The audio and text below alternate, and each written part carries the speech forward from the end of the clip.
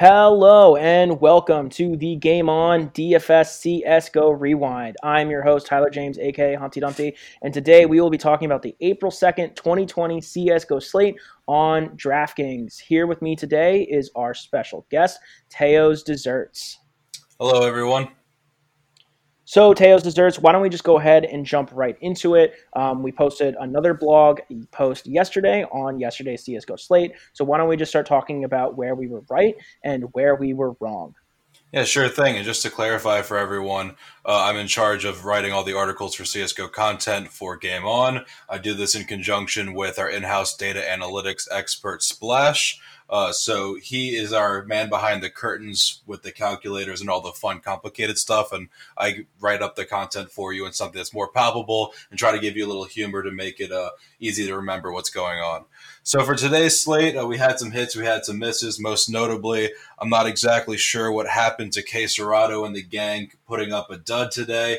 I saw that his ownerships were very high across the board, really took out a couple lineups, especially our own, and you'll see in my write-up for tomorrow's slate, voicing a little frustration at how Furia really handled that series. Really big disappointment.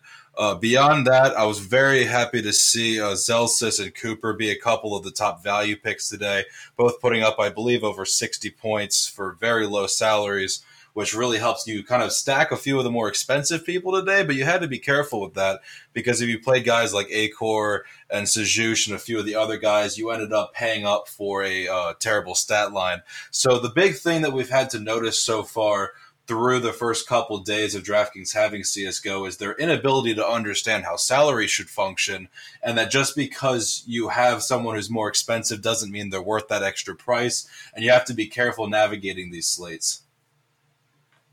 Awesome. I think that's really helpful information that our followers and readers will be able to digest and be able to use to help them build their lineups. Now, speaking of building lineups, we've had a lot of questions from our followers and readers about how can they have a great strategy to build the best possible lineup.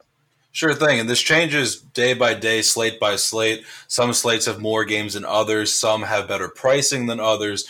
So far, it seems that the general rule of thumb is you have to find a team that's going to stomp their opponent, stack that to some extent, whether it's 2 people exposure, 3 people exposure. I've seen teams that have like a 3-1-1-1, a 3-2-1, a 2-2-2 really come at the top of GPPs, and it really just depends on how a lot of the matches work out.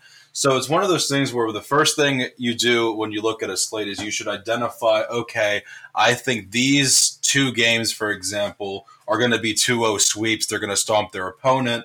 And you look at maybe picking 2 or 3 guys from those 2 teams, because with that 2-0 sweep, you get a big game length adjustment for not going to game 3. So if your players do really well in those first 2, their game length adjustment is going to be massive, is really going to push them up to the top. But at the same time, if you target those guys and they're not the ones that carry the load, they kind of just hang around for those first 2 games, that's going to be a detriment. So if you stack a team in that way, you really got to nail the guys that you pull from it.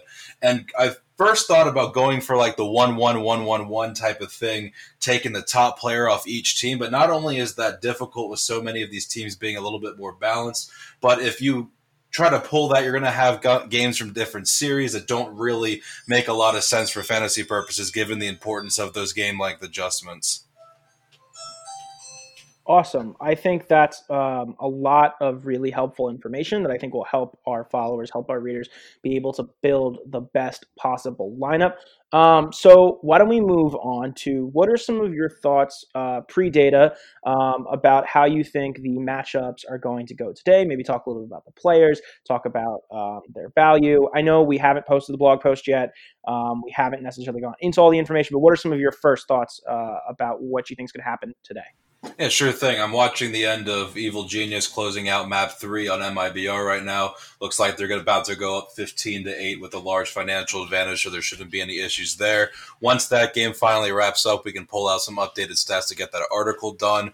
The first thing to look at is this is the largest slate we've had so far. This is going to be 6 games, and seeing a few teams that we have not actually seen on DraftKings before, including Tyloo.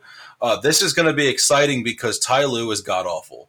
They are the worst team in CSGO that will have in any of these slates, and they are playing the team that before today had not won more than one series in 2020. So there's a couple interesting games beyond the terrible versus the terrible. And then on the flip side of that, you have a game like OG versus FaZe, where FaZe has to win this game to stay in the top of the standings. If they win, they are going to be tied with the other two top teams in their group. If they lose, they fall behind and are basically out of the hunt. So this is a game where they're facing an OG team that just lost to the terrible Virtus Pro team. But this game has a lot of importance for each team, and you're going to have to see Nico really pull out every trick in his book for this game. So that's a really kind of an easy game to target from the very beginning, given the pressure really being put on FaZe. And then beyond that, we have a couple other games that should be stompings. This might be the first opportunity to see Virtus Pro really manhandle a team against Tyloo. Tyloo is the type of team that you don't want to have any exposure to, because there's no one on that team capable of putting up a decent stat line.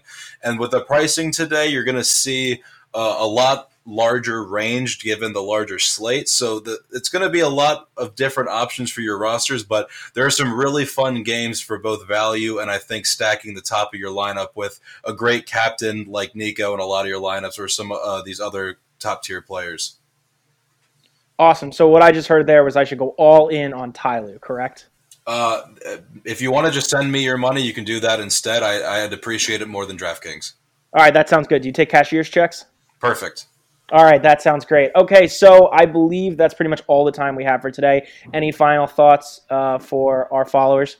Yeah, sure thing. So Splash and I first started doing this for a couple friends of ours that were really into Counter-Strike but didn't really understand DFS. And we basically were like, well, screw it. We'll just write you an article to help you understand.